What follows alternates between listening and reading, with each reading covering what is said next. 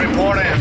Red 10 standing by. Red 7 standing by. Red 3 standing by. Red 6 standing by. Red 9 standing by. You're listening to the Ion Cannon Podcast. Laugh it up, fuzzball. Your source for entertainment reviews from a galaxy far, far away. This is it. Need laser clankers! Welcome to the Ion Cannon Podcast. I'm one of your hosts, Steven, and I'm joined by my friends and co-hosts, Tom and William. We're joined today by our good friend Bethany from the Star Wars Report. Bethany, welcome back to the show. Hey, thanks for having me back on. And I am doubly excited for Star Wars tonight because we're talking Rebels, but also Rogue One is in a few days. Yes. Oh, I cannot wait. Rogue One's going to be awesome. And this episode of Rebels was fantastic. It's like a great week to be a Star Wars fan. Such a great week. Okay, William, hang on. Is there ever a week that is not great to be a Star Wars fan? It varies, but mostly it's great. But this is especially great. Right? I have to agree with William. It will vary, but yes, this is a great week to be a Star Wars fan. Well, William, as you said, this week we're talking about the mid-season finale of Rebels, titled Visions and Voices. So, with that, who wants to give us the episode rundown? Hey, William, why don't you do it tonight? Sure, Tom. Okay. This is Season 3, Episode 11, Visions and Voices. It was written by Brent Friedman and directed by Bosco Ng. And in this episode, haunted by visions of Maul, Ezra must journey across the galaxy to engage in a strange ritual to sever his connection with the former Dark Lord. So, this was I would say, a fairly eventful episode. And yet in some ways kind of not, and I don't mean that as a knock against the episode, right? I feel like it was definitely a great episode all around. Mm-hmm. But I think we'll get into this later, but I feel like it made progress in the search for what I think is Obi-Wan, right? Now Maul and Ezra each learned what they actually wanted to learn the first time around in at the beginning of the season, and so now we'll be able to make progress on that. But it was a fun episode for sure, and there was a lot of really great moments, especially if you've been a Star Wars fan or watching the Clone Wars or whatnot for a long time. That is the one thing about this episode that I appreciated. There's more things that are... I appreciate the episode because we got to see Dathomir again. Okay? We got to see a little bit of the Night Sisters again. So I like how they are calling back to the Clone Wars, and they're kind of letting it live on and kind of reinforce that the Clone Wars still matter, that show, while bringing it into this universe. Because also, and I really don't want to skip around, but there is one thing that kind of bothered me in this. The painting that was on Dathomir, that was Satine, right? Like I said, I don't want to jump. It was definitely Satine. Okay. I think we'll talk about that more. Yeah, we're going to talk about that later, but I wanted to get that out because that was like, I know that face. Yep. Yeah. No, that was really fun. But I think the episode starts off with the rebels on Atollon. Sorry. And I think this is one of the few. I've noticed they don't seem to say the name Atollon or Chopper Base very often. True, but they did say it in the show. But they did say both in the show today. Yep. And actually, I want to ask. I figure I'll throw this to you, Bethany, first. When I watched when I've been watching the season, I kind of thought that Chopper Base was just the name for the episode, and that Chopper helped find the base, and we're just going to call it Chopper Base, and that it actually wasn't called like literally Chopper Base. But that's what Ezra refers to it in this episode, I think for the first time ever in the show. Did you expect it to actually be called Chopper Base? I did not. I was just like, wait, what? Huh. Yeah. It's been forever since I heard that. Yeah. So it kind of took me out for a second where I was just like, when was this even last called this? Yeah. Well, they never really, I mean, we see the planet in almost every episode now, but it's very rare that they actually, refer to it by name. And so I was surprised that they called it that. But it was kind of fun to see. Tom or Steven, you guys have any thoughts on the planet name? Honestly, it's not something that even caught my attention. Really? Okay. I feel kind of bad. That was. I've always hesitated to call it Chopper Base, and we always call it Atalon or sorry, Atalon as I realized it's pronounced. I always called it that, but I guess now we can call it Chopper Base. Seems reasonable. Yeah. But we get definitely a very creepy beginning because it starts off right where basically the last episode ended, right where they're preparing to strike the Imperial factory on Lothal, and they escape the factory and they're getting ready to strike it, and Hera's giving the mission briefing, and all of a sudden Ezra starts hearing things. And then all of a sudden he sees visions of Maul walking around the base and just starts going completely crazy. To be fair, William, if you saw Maul walk around your house, I feel like you'd probably also go crazy. Oh yeah, totally. But it was a creepy scene for sure. Because everyone else is acting totally normal and Ezra's just going nuts. Yeah. Going completely nuts. What surprised me was that Kanan couldn't sense it, or didn't. I mean, he sensed, of course, that Ezra was struggling, but he couldn't sense the presence of Maul, and that was what immediately caught my attention. Mm-hmm. Which means it's not a Force ghost, right? It's something. It's definitely this connection between the two of them, and not something else. Yeah. Which is really, really fascinating. And eventually he just completely faints, Ezra, and just passes out because it's, I guess, too much to handle or something. But I'm curious, we've talked in the past about Ezra and being in, leading different missions and stuff. Why do you think Hera was going to put Ezra in charge of the strike on the Imperial factory? Might be just because he's been there before. It was on his home planet of Lothal. True.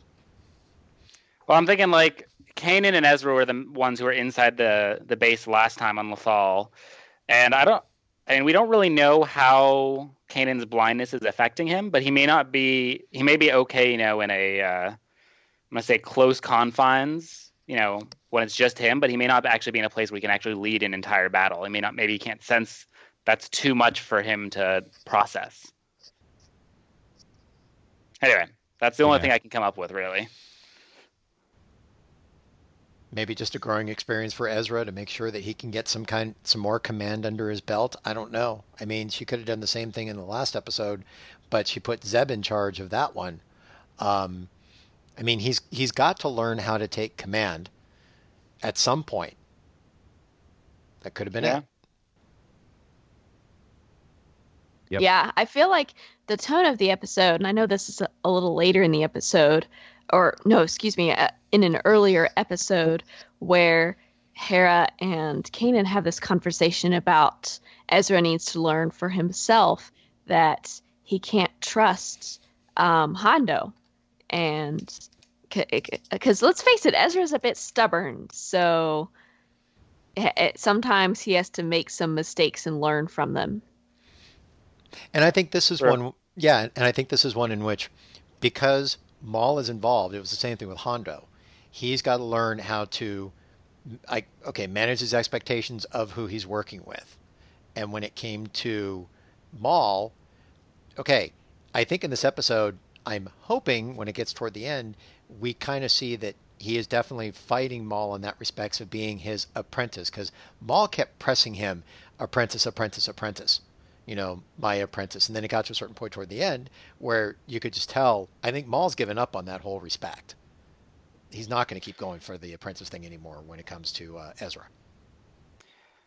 Well, and Ezra made it pretty clear this episode that he wasn't interested, but I don't know. It's very interesting to see how the relationship has progressed from when Maul was first introduced last season to where he is today. Yeah. Well, Ezra's not interested because he's jaded, and Maul has shown him that he's not to be trusted, but Ezra is still kind of fascinated by Maul, I think. Okay, there's finish. Sorry. I don't know. It's almost like this intrigue of there's a connection there, and it's more than just that than just a Force connection. Mm-hmm. But if he's getting so jaded with Maul, why hasn't he become jaded with Hondo? I know Hondo. Well, I think he finally learned his lesson with Hondo last episode. Okay. Maul has also never been very subtle about his betrayals. That's very true. He just kind of does his thing, I would say. Well, he just Hondo at least pretends to be friends. Yeah. Yeah. Yeah, and I think in this episode, when it comes to Maul, I mean, his betrayal was flat out right there when they did the potion thing, and he could just like, well, now they've got to pay their dues. You know, we took the potion of the Night Sisters, now we have to pay the piper. So he was flat out right there, just like, you know what? It wasn't subtle at all. He tricked him. Period. Yeah. Going back to the kind of beginning of the episode, though, I really like the scene with AP5, Chopper, and Sabine as they're kind of loading proton torpedoes up. You know, we saw AP5, what was it, a couple of episodes ago? Mm-hmm. During the... it was a transport. What episode was that? It was the one with the transport. Yeah, with Rex, right? Or am I thinking of a different episode? No. Sorry, AP5, he was... it was with the Rebel earlier transport. in the season. Shoot. Yeah, this is when they... Yeah, the Wing Kithu job, wasn't it? No. He was... AP5 was one? much earlier than that. AP5 was much earlier. It'll come to me. It was I think pretty early in this season or last season. It's when he and they invaded the Imperial base and he helped the rebels escape. Anyway. But I really like AP5's character, and I like even when he's especially in these kind of little what's the word? Little dots. I'm small. Forgotten. I think it was the Forgotten Droid. Sorry, from episode 19 from last season. No, I was thinking, what was the episode he was last in? It was when last in. When Sorry, Kathu job. yes. Yeah. The Lone Kathu job. Yeah. Sorry, I thought you were talking about his origin episode. No, sorry. But I like these small bits of Chopper and AP5. Mm-hmm. It just works very, very well. It's a different kind of dynamic, like R2D2 and C3PO, and it works. Yeah. You know, so you've got R2D2 and C3PO, and I like this isn't like the evil twin version of them, but it's close, I guess. Cynical? Not cynical. I'm trying to... I don't know. I'm blanking on what the right description is, but Chopper probably should have a blue paint job and a goatee. You know, actually, probably that's the wrong mirror universe to describe, but that's okay. Yeah. But but I mean, things get. I totally agree. AP5 and Chopper are a great pair. Mm-hmm.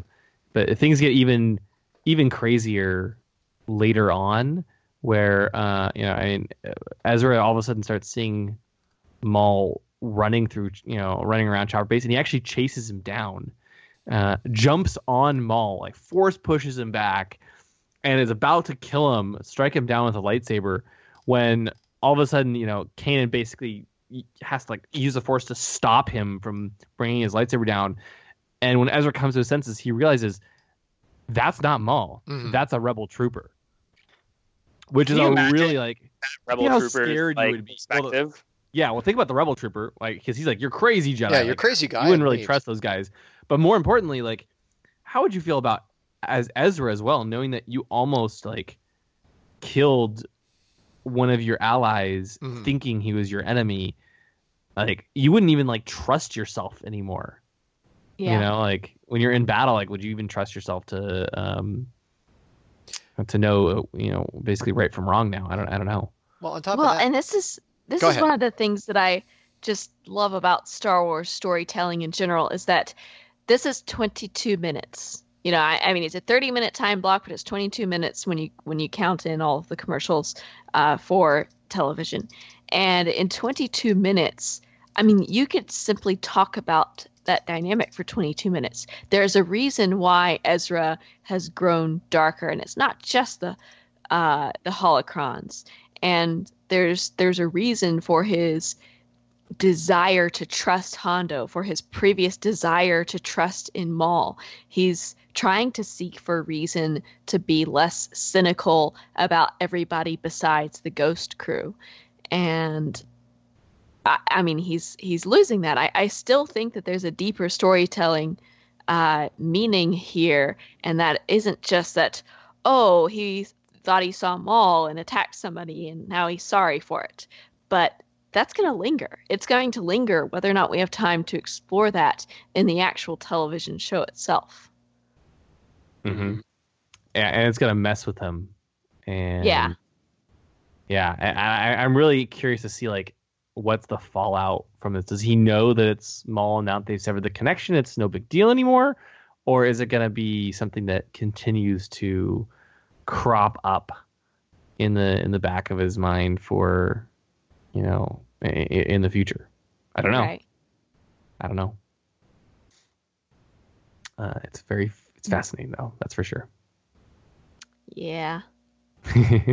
I mean, I still, this is why I love Star Wars so much, and why I love the prequels so much with Anakin, is that you have a limited amount of time to tell the story and to talk about these characters, but you leave room for these off-screen events or even on-screen events to affect characters in ways that the audience can consider, and that does shape the character, but we can't see every single one of those moments.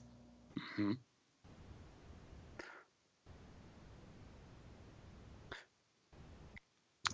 Yep. I totally agree. So Hera actually offers to postpone the mission, but instead Kanan says, no, you go on ahead and he'll watch over Ezra. And so, you know, she flies away in the Ghost. I'm curious, like at the end of the last episode, we knew they were almost all ready to attack. They just had to get some news out of the ship, out of the factory. And then at the beginning of this one, like they're all set to attack and they're ready to go.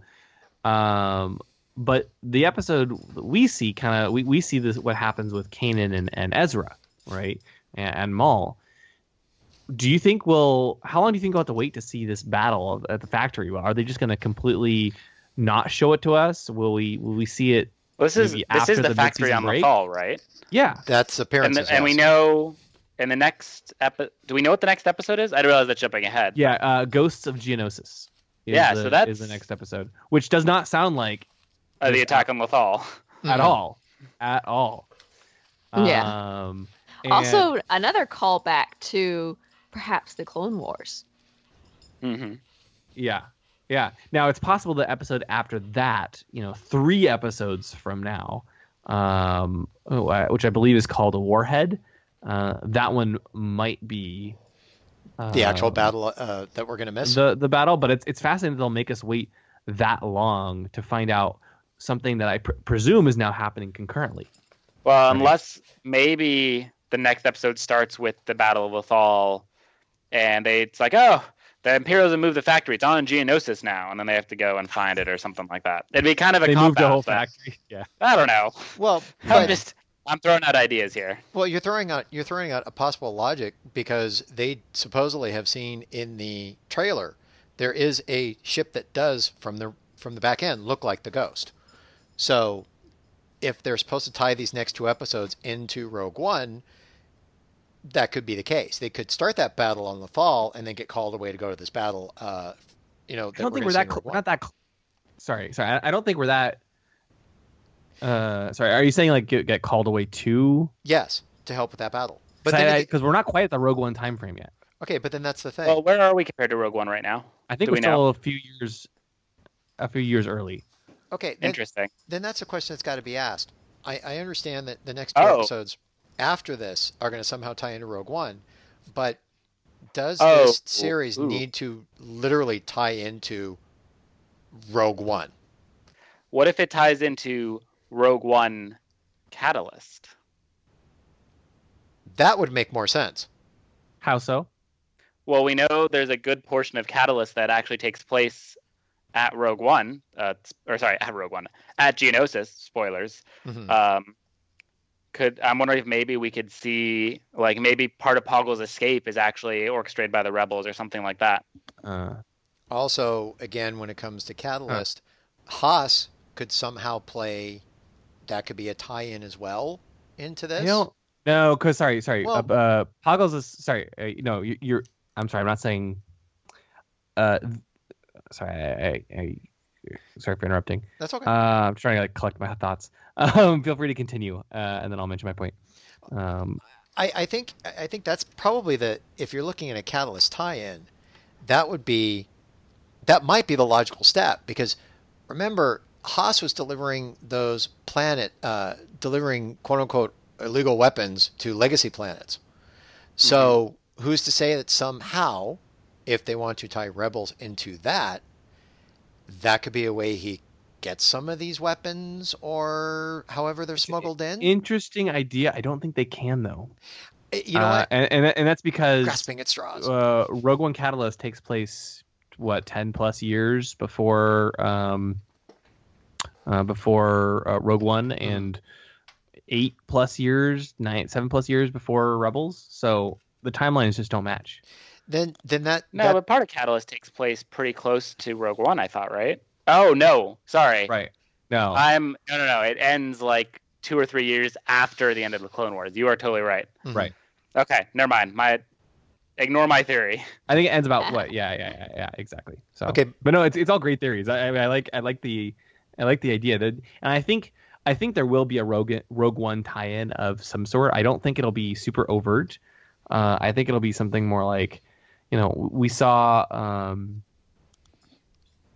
I think it'll be a little bit more loosely connected. So I think we were talking about this in our review of Catalyst, but we see a Geonosis in the Honorable Ones at the end of last season of Rebels, and there's no sign of life on Geonosis, right? But we know that the Geonosians were used to build the Death Star, so maybe they go back to Geonosis now and actually find out what happened there, and maybe find pieces of the Death Star, remnants of the factory that built the Death Star, or something like that. And that's why I think Ghosts of Geonosis, like it's the maybe learn what happened, like it's like the ghosts of, not like literal ghosts, but the remnants of the Geonosians. I don't know. I'm really gonna put my money down on the Scooby-Doo episode of Rebels. They're all gonna get there. Zeb will be Scooby, and they all have to split up and go and investigate. And it turns out it's just Palpatine in a mask. That's my bet. Anyway, we should talk more about the actual episode of Rebels. Yeah, I think we should. Why would you want to do that? I know. So I have to say, I don't know if I called it my favorite. One of those moments I was like, thank you. I loved that at Kanan's urging, Sabine puts a tracker on Ezra. You know what? Yes. We've gone through enough stuff in previous episodes or in the past. Can we Ezra's going to go do something crazy. Just stick a tracker on him. That solves everything. Now, we never actually see her do that. And I don't really know how it's on his person. I'm assuming it's on him and not the ship, because he takes small ship. But isn't it on his wrist communicator? Oh, maybe. Yeah, that's what he throws at Sabine, was like Ezra's wrist communicator. Tracker? Yeah. Yeah. The tracker was placed there. You're right. Okay. Thank you. Yeah, no problem. Thanks for the reminder. But yeah, no, it's totally smart, because Ezra gets into enough trouble, especially when he's going crazy. Never happens. Yeah. Yeah. But they try to save him from going too crazy by visiting Bendu, and and they basically they go talk to him about the holocrons. They tell him that he's seeing visions, and Bendu reiterates, "Oh, I warned you about how dangerous the holocrons would be," and this is where we get the part that we knew from. At the end of the Holocrons of Fate, Maul got what Ezra wanted, and Ezra saw what Maul wanted. That's interesting. That's not how I took that, though. Really? Well, because I remember, it's been a while since I've watched Holocrons of Fate, but Ezra, I thought, saw the twin sons, and I thought Ezra was clued into Luke, which is the way to defeat the Sith, which is what he was looking for. He saw the twin sons. He saw a way to defeat the Sith, but he didn't know until this point about Obi-Wan. I don't think Ezra's put the two and two together, that the way to destroy the Sith technically is Luke. He only saw the twin sons, and I hate to say it again, a way to destroy the Sith, and Obi-Wan Kenobi. He doesn't know how to destroy the Sith. Right, but my point more was that Ezra asked for a way to destroy the Sith, saw Luke, and Maul asked for, his greatest enemy or something like that, and saw Obi-Wan. Right. But Bendu here is saying they saw each other's visions, which is not what that's the part I was kind of confused by. Right. I mean, so Maul does say he's alive. Right. And starts cackling at the end of Holocrons of Fate. So he knows that Kenobi is alive.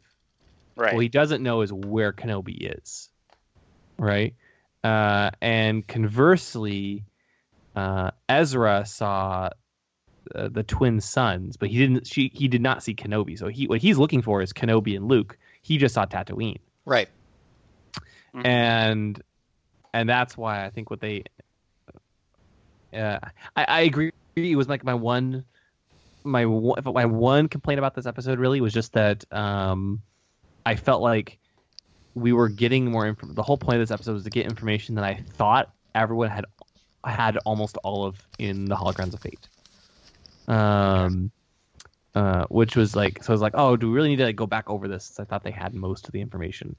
But I guess in this case, like they just by joining their minds together, Ezra, instead of, I guess, just talking, Ezra is able to see Obi-Wan, and that's when he recognizes Obi-Wan. And then Maul is able to see the Tatooine and recognize Tatooine with the twin sons. But from the sound of it, at least the way that I took it from Sabine, they only know of a planet with twin suns, and she's like, well, that narrows it down. That's correct. Right. Which I actually enjoyed that they did that. Yep.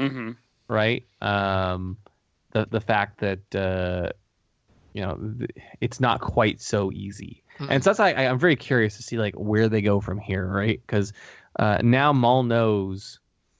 So in the episode, I mean, it says Maul says, "Where is he?" And Ezra says, "I want to know how to destroy the Sith." Maul, I see, I understand. Ezra, who is it? I know him. Right. So he's starting to realize who it is, and then Maul says, "This is the big one. Of course, it ends where it begins. A desert planet." With twin sons. And that's when Ezra says he's alive. I can't believe he's alive because he recognized Obi-Wan from the hologram from Kanan's holocron way back. Yeah, from way back. So that's Ezra recognized Obi-Wan, and Maul sees the twin sons and knows it's he knows because he's been there before. He knows that it's, he said, where it began. Right, it ends where it began. And I love this line because the first time we see Maul encounter the Jedi, it's with Qui-Gon Jinn on Tatooine in the Phantom Menace, and so there's a nice symmetry there. I'm curious to see what you think here. For everything, specifically you, Bethany. What do you think like the rest of the season's gonna be then? If Maul already knows that Obi-Wan is on Tatooine, wouldn't he just go straight to Tatooine and start looking? I would. It seemed to be doing just that. But Ezra and Kanan don't know where Maul is going. They don't know what they're trying to do, right? And Maul, and Kanan very, very clearly says at the end of the episode that that they need to find him. They need to find Obi-Wan before Maul does. So how could they possibly do that if Maul knows who he's looking for and where he is? It started. So it ends where it started. Well, sorry, go ahead, Bethany. I'll go ahead. after. Oh, well, I mean, Ezra has the exact same information that Maul has Mhm. because he said that we don't know where the planet is. We saw that it had twin suns or something along those lines. And they're like, wait, well, that's not actually that great of an identifier for a planet, desert planet with twin suns. Also, it didn't help that Darth Maul was literally speaking out loud what he saw for those of us that couldn't see the vision, aka all of the viewers. So even if Ezra wasn't seeing everything that Maul saw, he clearly heard Maul, I think.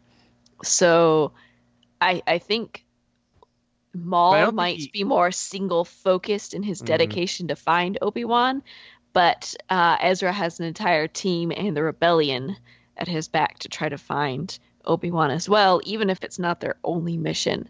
But Right. I guess that could swallow up a bit of the plot, which frankly I'm fine with because The search for Tatooine, basically. Yeah. Yeah, Which- one of the things I liked is, William kind of alluded to this, twin suns, that doesn't really help. I really like this idea that is not something that's special in the Star Wars galaxy. Like, to the viewer, for us, it's of course obvious. There's only one important Star Wars planet that has twin suns like that. But to them, there's tons of them. Right. And I kind of expect we'll see the same thing for Maul, because even if Maul goes straight to Tatooine, Tatooine's a big planet. Mm-hmm. And more importantly, Obi-Wan's not hiding in like Mos Eisley. He's out in the middle of nowhere. Yeah, okay. And I kind of expect we'll discover that one, Obi-Wan's already in hiding, which makes him difficult to find, and Maul's got the entire planet to search, and it's going to take him forever to actually make any progress there. And I wonder if we'll run into Jabba the Hutt as well. Ooh, that would be so fun. You think we'll see the bulk of Maul's search will be on Tatooine looking for Obi-Wan, while the bulk of Ezra and Kanan's search is just narrowing down the planet Exactly. Tatooine? Yes. That's kind of what I expect to happen. That's the only thing I can think makes sense because Maul knows he has to know it's Tatooine because he says it ends where it begins. Mm-hmm. Yeah. Now, right? So I think he has to know. Now, there's something. Ezra doesn't. I know we're skipping around. We're talking about the end with Maul and Ezra and the vision and all that, but there's something that I want to bring up, and we're going to backtrack a bit. When Ezra and Kanan go to visit Bindu, okay, do you think Maul saw Bindu? Because, here you've got the two, Kanan and Ezra going to Bindu, and it's like, what do you want? And Ezra says, I want to stop seeing Maul. I love the line from Bindu, then don't turn around, and there's Maul. But when they turn back around, Kanan and Ezra turn back around, Bindu's gone. But there was no mention of Maul at all. Who were you talking to? Who was that? Anything like that. It was just like nonchalant, all of a sudden talking to, Ezra and Kanan and almost blackmailing them, saying, if you were to strike me down, I planted a homing beacon here that will send it straight to the Empire, and they'll come and find your base. But did Maul see Bindu? I don't think so. I don't think so either. Interesting. Yeah. That was not what I took from it, but that's... Yeah. I took that Maul actually went there for Bindu, and I realized after a minute or so that no, he had learned the location of the base. Right. But the fact that he showed up right at Bindu and not specifically right at the base, and the fact that Kanan and Ezra didn't sense him shows me that I think something drew him there, and I think it was Bindu's presence. Or it could be purely, I would assume that Atalan is it's a fairly desolate planet. There's not a lot going on. There's probably Chopper Base and like Bendu's hideout, and that's about it, right? Probably. And in I think it was it Rebels Recon or something, or the episode guide describes how Maul knew the location of Chopper Base, or sorry, no, it's actually in the episode itself. Maul knew the location of Chopper Base because his mind was linked with Ezra's, and he got fragments of Ezra's mind that weren't just about the holocrons. So he saw Chopper Base and the location of Chopper Base when their minds are linked, which is actually kind of scary. Like, what else does Maul know about them? Yeah. Little concerning there, but How And so about it's- a lot? Yeah, a lot concerning. Very and concerning. he knows a lot, right? And so I think what Maul probably did is he went straight to he could have gone straight to the base and then not seeing them there, just gone to the second and probably only other place on the planet where they would realistically be, and that's Bendu. The fact they happen to be there is a coincidence. But I'm very curious. Yeah, Bendu is he's an interesting beast. He's interesting because it seems like he straddles both, because I may have brought up earlier when he first showed up, if Maul were to go to him, since it seems like Bendu is between the two, between the Sith, between the Jedi, he's the one in the middle, because he says, I'm the one in the middle, I'm Bendu. Would he be giving the same type of information to Maul as he would give to Kanan and Ezra? Since he's right in the middle, he's not going to play the sides. And that's why I asked, did Maul see him? Because the impression I got, he didn't, because he never reacted. And Bendu was gone. I mean, Bendu was just like that quick. So that begs the question: what is Bendu, and like why can he only be seen by certain people? I've seen online. Unfortunately, I don't remember who this was, so I can't really attribute it correctly. But I've seen thoughts around like, well, is Bendu is he able to like take other forms or something? Maybe he's the TB. Sorry, not the TBDs. The like their names, the owls, the owl-like creatures. Oh, I know what you're talking about. yeah, the one that appeared after the Ahsoka. Convors. Yeah. Convors, thank you, the Convorees. There's all those kinds of questions. I don't know. I hope that we actually get answers about Bendu and not just like leave it a complete mystery. I think you might be disappointed, if I had to guess. I have a feeling we may not get much more explanation for that, unfortunately. Well, even if we don't get like explanation about why he is what he is, just like explain a bit more about like, oh, he's this mysterious creature that can, I don't know, not be seen by everybody or change forms or Yeah, but when I think about all the open questions Rebels is now set up in the first half of its season, probably the least of the Bendu is at the bottom of my list, unfortunately. yeah. But That's true. I don't know.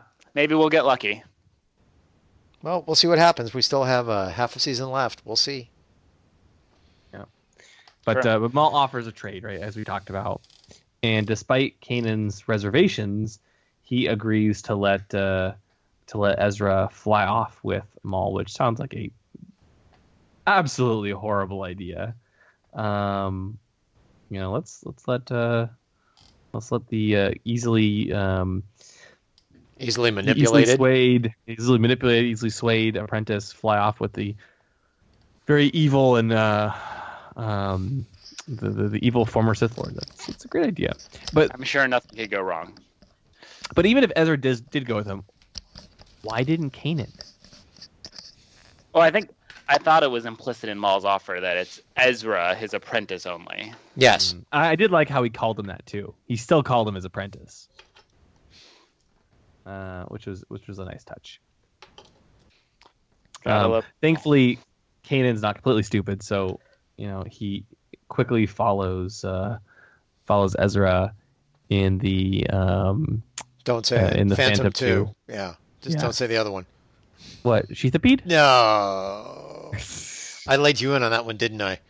Yeah, you did. I set you up on that. would Sorry. not even remember that one if I almost forgot. It's all your fault.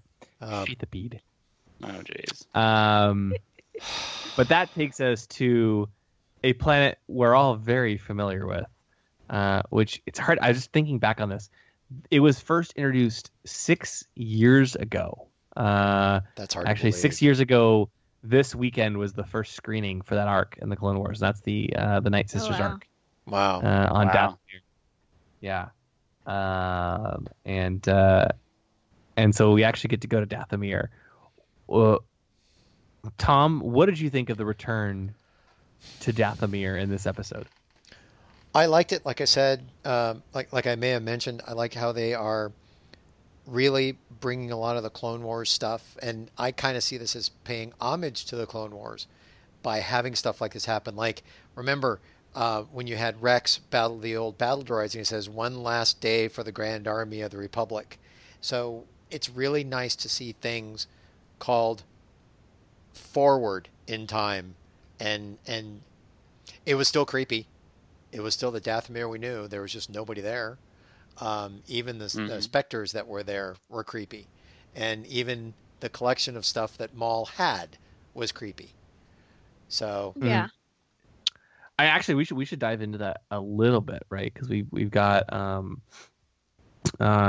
he has a large collection of junk here. Which is basically artifacts from his past. All right, we've got Mother Talzin's crystal ball, a battle droid helmet, a Night Sister bow, or writing on the wall that spells Kenobi in ancient Sith. I was wondering what that said. Yeah, it spells Kenobi, just kind of to reiterate his obsession with him. A dark saber, pretty cool that there's a dark saber. And of course the aforementioned painting of Sabine with her eyes and neck scratched out, which is very creepy. Very creepy. And actually when we see the painting for the first time, we get a few notes of Satine's theme as well. But it's weird. Like Maul killed Satine, so it's fascinating that he keeps a picture of her around, probably to remind him of how much he hates Obi-Wan. Any thoughts on his lair?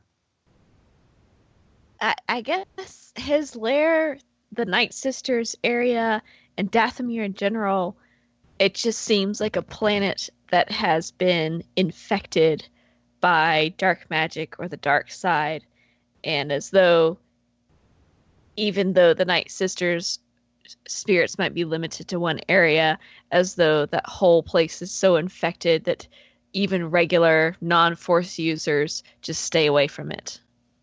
Yeah.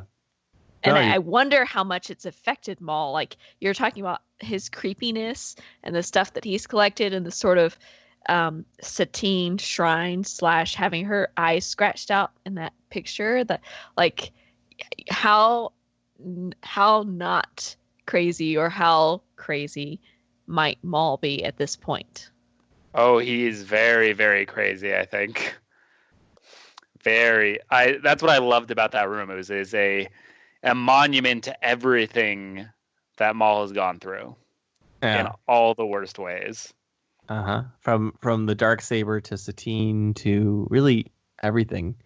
Why don't you think he uses the Darksaber anymore? Because he still has it, right? But he doesn't ever wield it. Is it because he's no longer leading the Mandalorians? I don't know. That's I feel like it's a trophy to him, but I don't know. It's a very good question. And it's possible he doesn't feel worthy of wielding it anymore now that he's no longer Mandalore. Do you think it's a worthy thing, or it's more of a, because remember when Ezra's going to grab it, he said, "Don't touch that." More of a prize or a relic. Not that he's not worthy of it, but it's just one of the things that's in his possession. Yeah, maybe not worthy, but he was Mandalore. When he was Mandalore, he wielded it. Now that he's not Mandalore, he just kind of set it aside. It's like, okay, it's not my right. It's not my thing. It's not my right to which I would probably in this case say, yeah, since I'm not Mandalore anymore, it's not my right to wield it anymore. Yeah. But it's still a thing where it's like he still has some kind of pride to it because he tells Ezra, "Don't even touch it." Yeah. And he did say, if you want to know more about it, talk to your in so many words, talk to your Mandalorian friend, and she can fill you in. Yep. Yeah. Bethany, I'm curious. For someone who might be watching Rebels for the first time, how do you think they would? What do you think their impression of this episode, specifically the whole Night Sisters arc, would be? I mean, if they haven't seen the Clone Wars previously. Ooh, that's a tough one. Yeah, because like Maul comes in and he explains, right? I mean, this is a location that's played a pivotal role in the Clone Wars. We've seen it in many Clone Wars episodes, and so it's really cool to see the Rebels version. And Maul has to like do a little bit of explaining about who the Night Sisters were for people who may not be familiar with them. So talking about how they're witches and a threat to the Empire. Like I said, I know you can relate, and he explains that they kind of use an aspect of the Force, but they're not strictly part of the Force. And the Dathomir is what made them powerful. Any thoughts on what a new viewer might be thinking? I think a new viewer would be very intrigued, but a bit confused or left in the dark, left in the night perhaps, about who they actually are.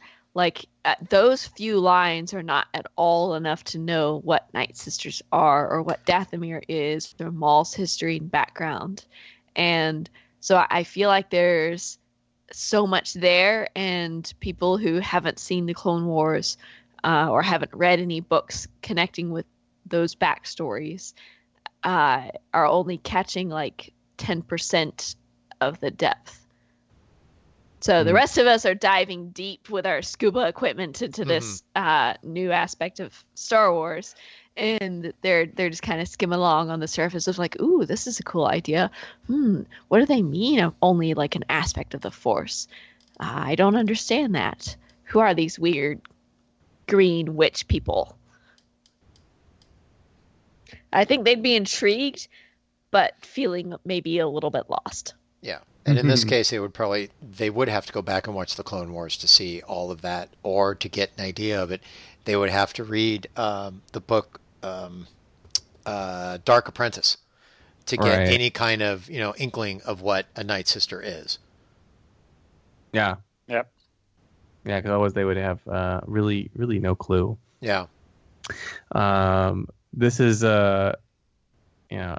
Maul, and actually, I did enjoy how Sabine actually makes a comment about how trusting of Maul Ezra is, and Kanan corrects her, saying now he thinks that Ezra actually knows what he's doing and is just taking a big risk to help the group, which was nice given how much we've talked about how often Ezra is too trusting. That at least Kanan knows in this case. Oh, he's not quite as stupid as people might think. He knows what he's doing, which was a nice thing to call out. Yeah, Ezra is learning, and that's been one of my biggest issues with the character, is how frequently in recent and past seasons he runs off and does his own thing completely against common sense and against what his entire team says, and that's frustrated me a lot.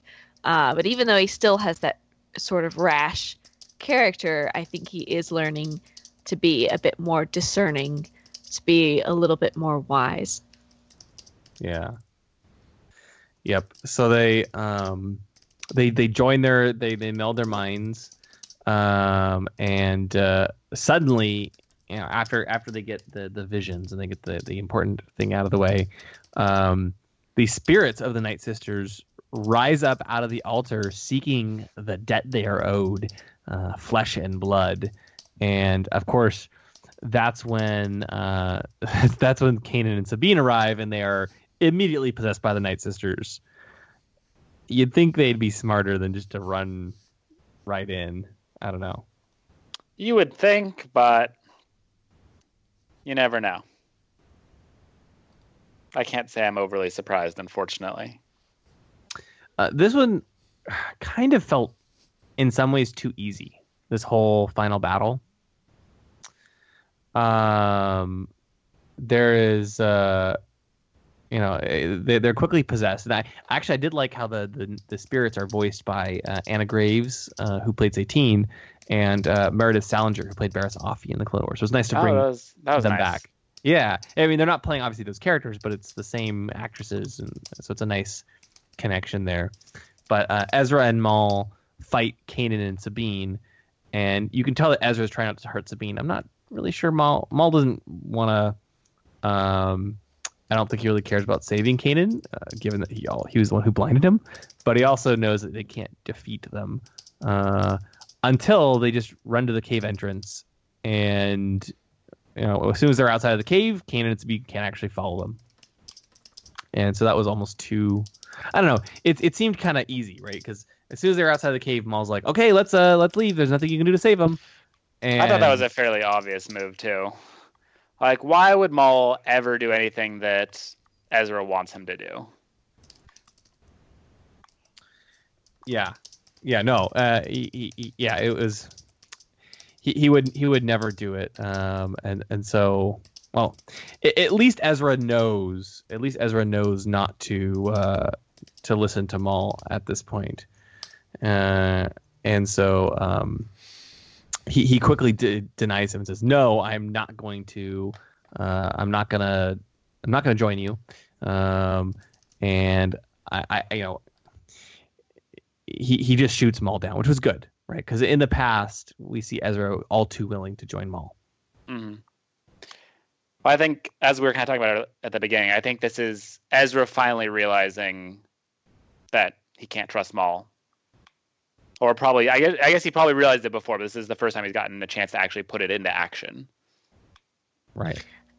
I do think, however, that I do think what Ezra thinks of Maul matters to Maul, though. Otherwise, he would have just cut down Kanan as soon as he became a threat. Mm-hmm. And you can tell it matters because Maul is emotional when he leaves about trying to convince Ezra to come with him, trying to convince him to leave his friends behind, trying to convince him to join him.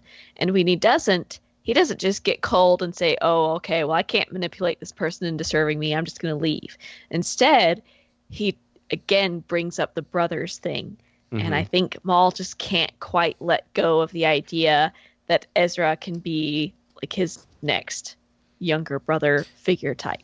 Well, I thought that was really interesting. It's almost like he's lonely. Yeah, and that's what I was going to bring up. It seems like because basically the Night Sisters and brothers are gone, I doubt he's the last Zabrak, but he seems like in that realm, he is the last one. And yes, he does appear to be lonely. Mm-hmm. Well, the fascinating thing to me, though, is that the Night Sisters the spirits are trying to, in theory, consume Maul and Ezra, or whoever's around there. When Maul is one of their brothers, but the whole point is to rebuild the Night Sisters by possessing flesh and blood. So I don't know. It seems kind of like you wouldn't want to possess one of the last of your people, which is like find someone else to possess. Well, but and in that case, that's why they ended up in the end until in the end they got Kanan and Sabine. So yeah, exactly. But in that case, it was too easy because really, do you really want to walk into a place when you've got Ezra saying "stay out"? Clearly Sabine does. Yeah. But no, I mean Maul flies away, and this is where it was a nice battle, but I feel like it happened very quickly. Right, Ezra returns to the cave, and he is immediately attacked by Sabine. Sorry, Sabine, Satine, they're very close. Who is wielding a darksaber, and she actually has this like even creepy like ability to crawl along the wall like a spider, which apparently the spirit can do. Interesting. Yep. Yeah. That was horrifying. Okay, wait a minute. Yeah, and I'm like, horrifying. Wow. But... I guess being possessed by a spirit can let you do crazy things like that too. Okay, but cool at the same time. I'm sorry, it was horrifying but cool at the same time. Yeah. It definitely was unnerving, which I think was kind of the idea. So. Yeah. Well, at least she didn't have her head spin. But it was surprisingly easy because all you had to do was like walk over to the entrance and then force push her outside, and the spirit like was basically ripped out of her, and she was totally fine again. I really like that scene though. It was watching her try and crawl back was just it was very simple, but I thought it was just a really cool idea. And I thought that was creepier than having her on the side like walking a wall like a spider. I thought that was creepier because she was really struggling to get back in, and he just kept pushing her out. Yeah. Yep. No, it was definitely a creepy and kind of a cool moment. It seemed too easy, but like at the end of the day, like there were bigger issues and bigger things to worry about. They can't fit everything into 22 minutes, and so I don't mind this was a little bit on the easy side. I mean, even the rest of it to go save Kanan, right? He walked over to the altar, and Kanan's sitting there on the altar with, again, their eyes are like glowing green and everything. And the Night Sisters reveal their plan, like I mentioned earlier, about having, the Night Sisters rise again. And Ezra, I guess this was a kind of an odd thing too. Ezra offers to pay the debt and let them possess himself if they'll let Kanan go. But instead, Kanan attacks them. And after a brief battle, he talks to the spirits again, and this time they actually do leave Kanan for some reason. I'm not sure what changed. Yeah, I didn't quite follow that either, especially because Ezra's then like, never mind. Well, it was never mine, but it was a thing to where once all of them got out, and I think even Kanan sat there and said, "What are you doing? They're going to possess her." And he goes, "Well, and Ezra was just like, "Well, that's the point." But right when it was supposed to, quote unquote, happen where they possess him, he used the Darksaber and the lightsaber to destroy the altar. Which, by destroying the altar, you now destroyed the apparitions, the ghosts, or whatever you want to call them, of the Night Sisters. Right. So do you think this is the last we'll see of the Night Sisters? Doubt it. But then again, you never know. That was too quick of an answer. I don't know. I thought that the altar was their source of power. Yeah, so that's what makes me think that at least for a good long time, we're not going to. Mm-hmm. But this would be a nice way to wrap up if they want to get away from the Night Sisters story arc period, like they did with Asajj Ventress in the book. This was a nice way to wrap up the storyline of the Night Sisters, and you don't have to address it again. Right. I'll be honest. I thought I could have sworn that Mother Talzin was going to come back in this episode. I thought so too, because I know thought one of them looked like she was like kind of defeated, but you never really like she more just like faded out, right? So it's very possible she's still out there. Yep. That's how I interpret it, at least. Maybe crazy, but no, it was no Mother Talzin, just generic Night Sisters. Which begs the question of where Mother Talzin is, or where her spirit is. Was she actually defeated? Abeloth, sorry. Or is she running around somewhere? Yeah. I don't know.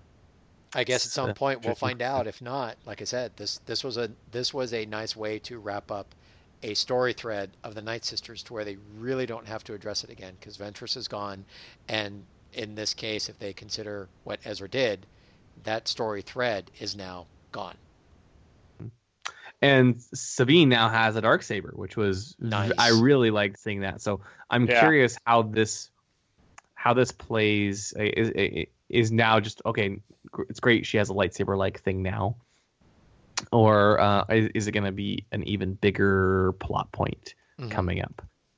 There is an episode 15 of season 3 called Trials of the Darksaber.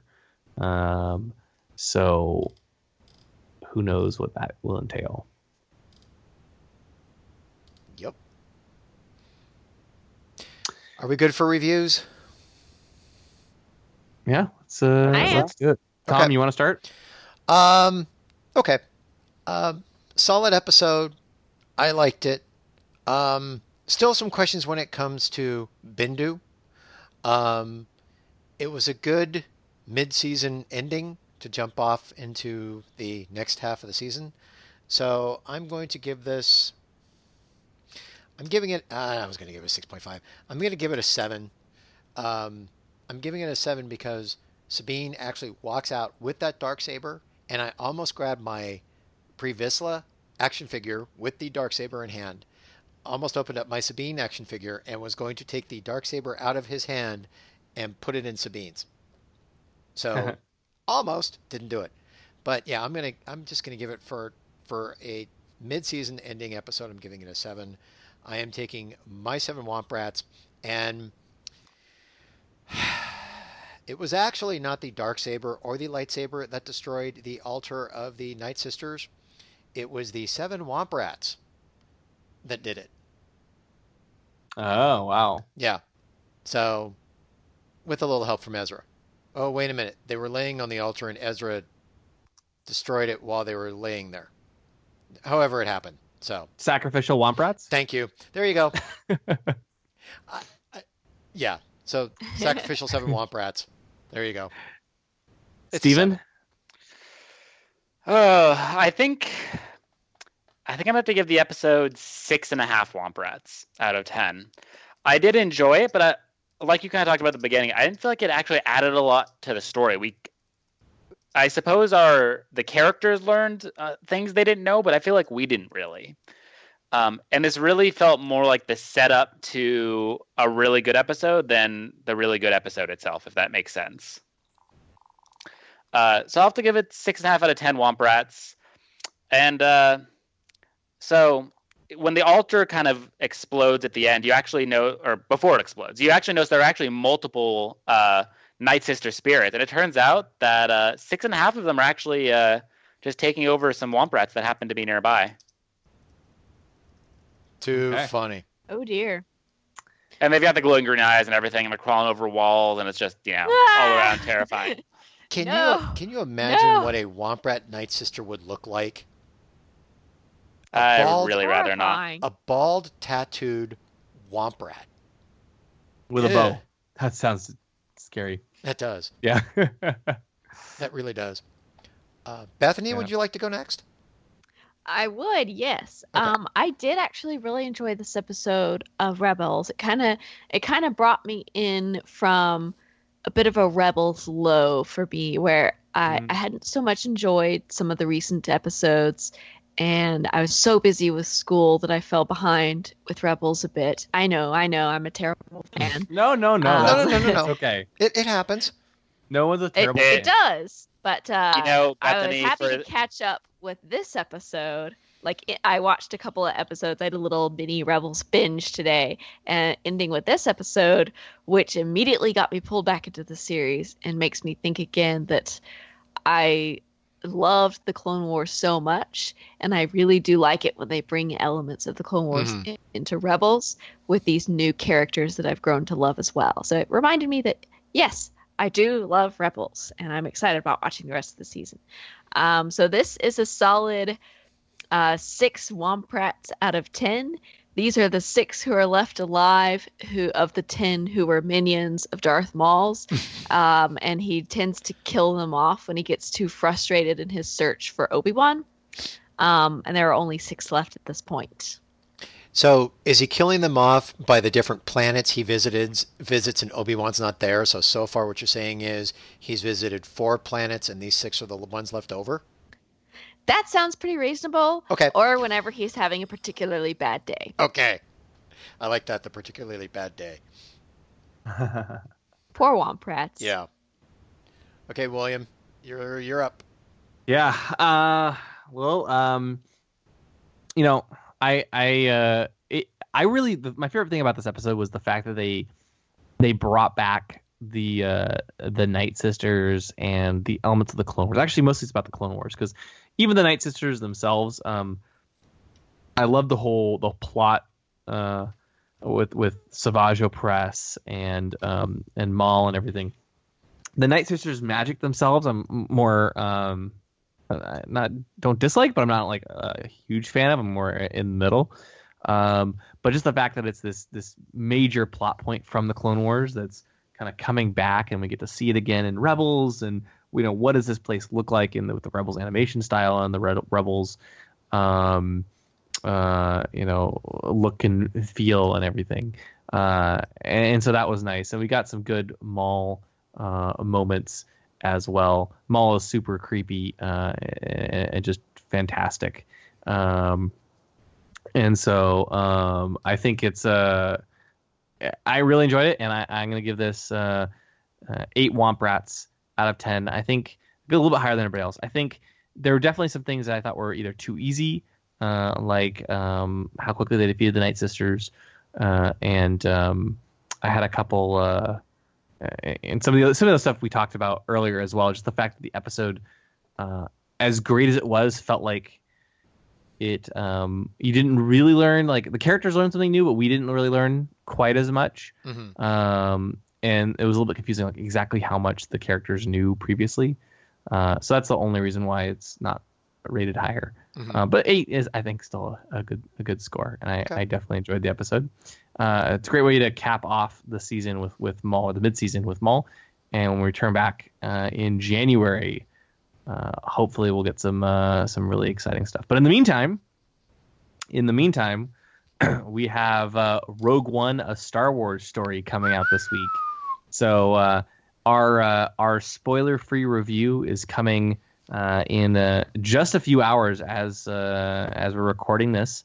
We'll be publishing it tomorrow morning at 9 a.m. So if you're listening to this the night we put it up, you'll have to wait a little bit. Otherwise, it'll already be in your feeds. And really excited. I think everyone's excited about Rogue One, right? Mm-hmm. Very excited.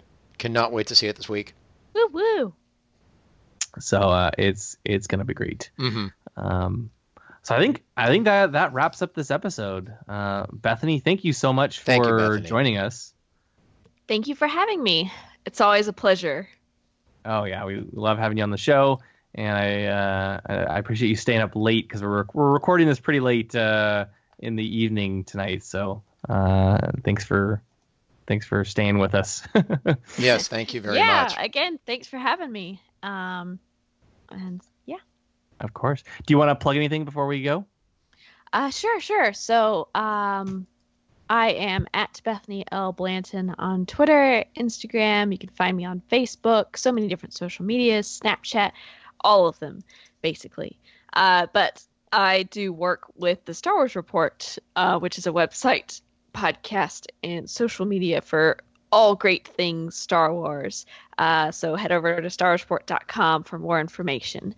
And thanks again, guys, for having me on. Absolutely, anytime. We'll be back in a few hours with our review of Rogue One, a Star Wars story. Thank you for listening to the Ion Cannon Podcast, your source for entertainment reviews from a galaxy far, far away, including Rebels, the sequel trilogy, spin-off films, and more. If you like what you hear, please rate us in your favorite podcast client. Your review will help the show grow within the Star Wars fan community. Visit our website, ioncanoncast.com, or follow us on Facebook and Twitter. You can also get in touch with us by emailing contact@ioncanoncast.com. The Ion Cannon Podcast is not associated with Lucasfilm, the Walt Disney Company, or any of their respective trademark or copyright holders. Any and all opinions expressed on this show are that of the hosts. This podcast is a production by fans for fans and is copyright 2016.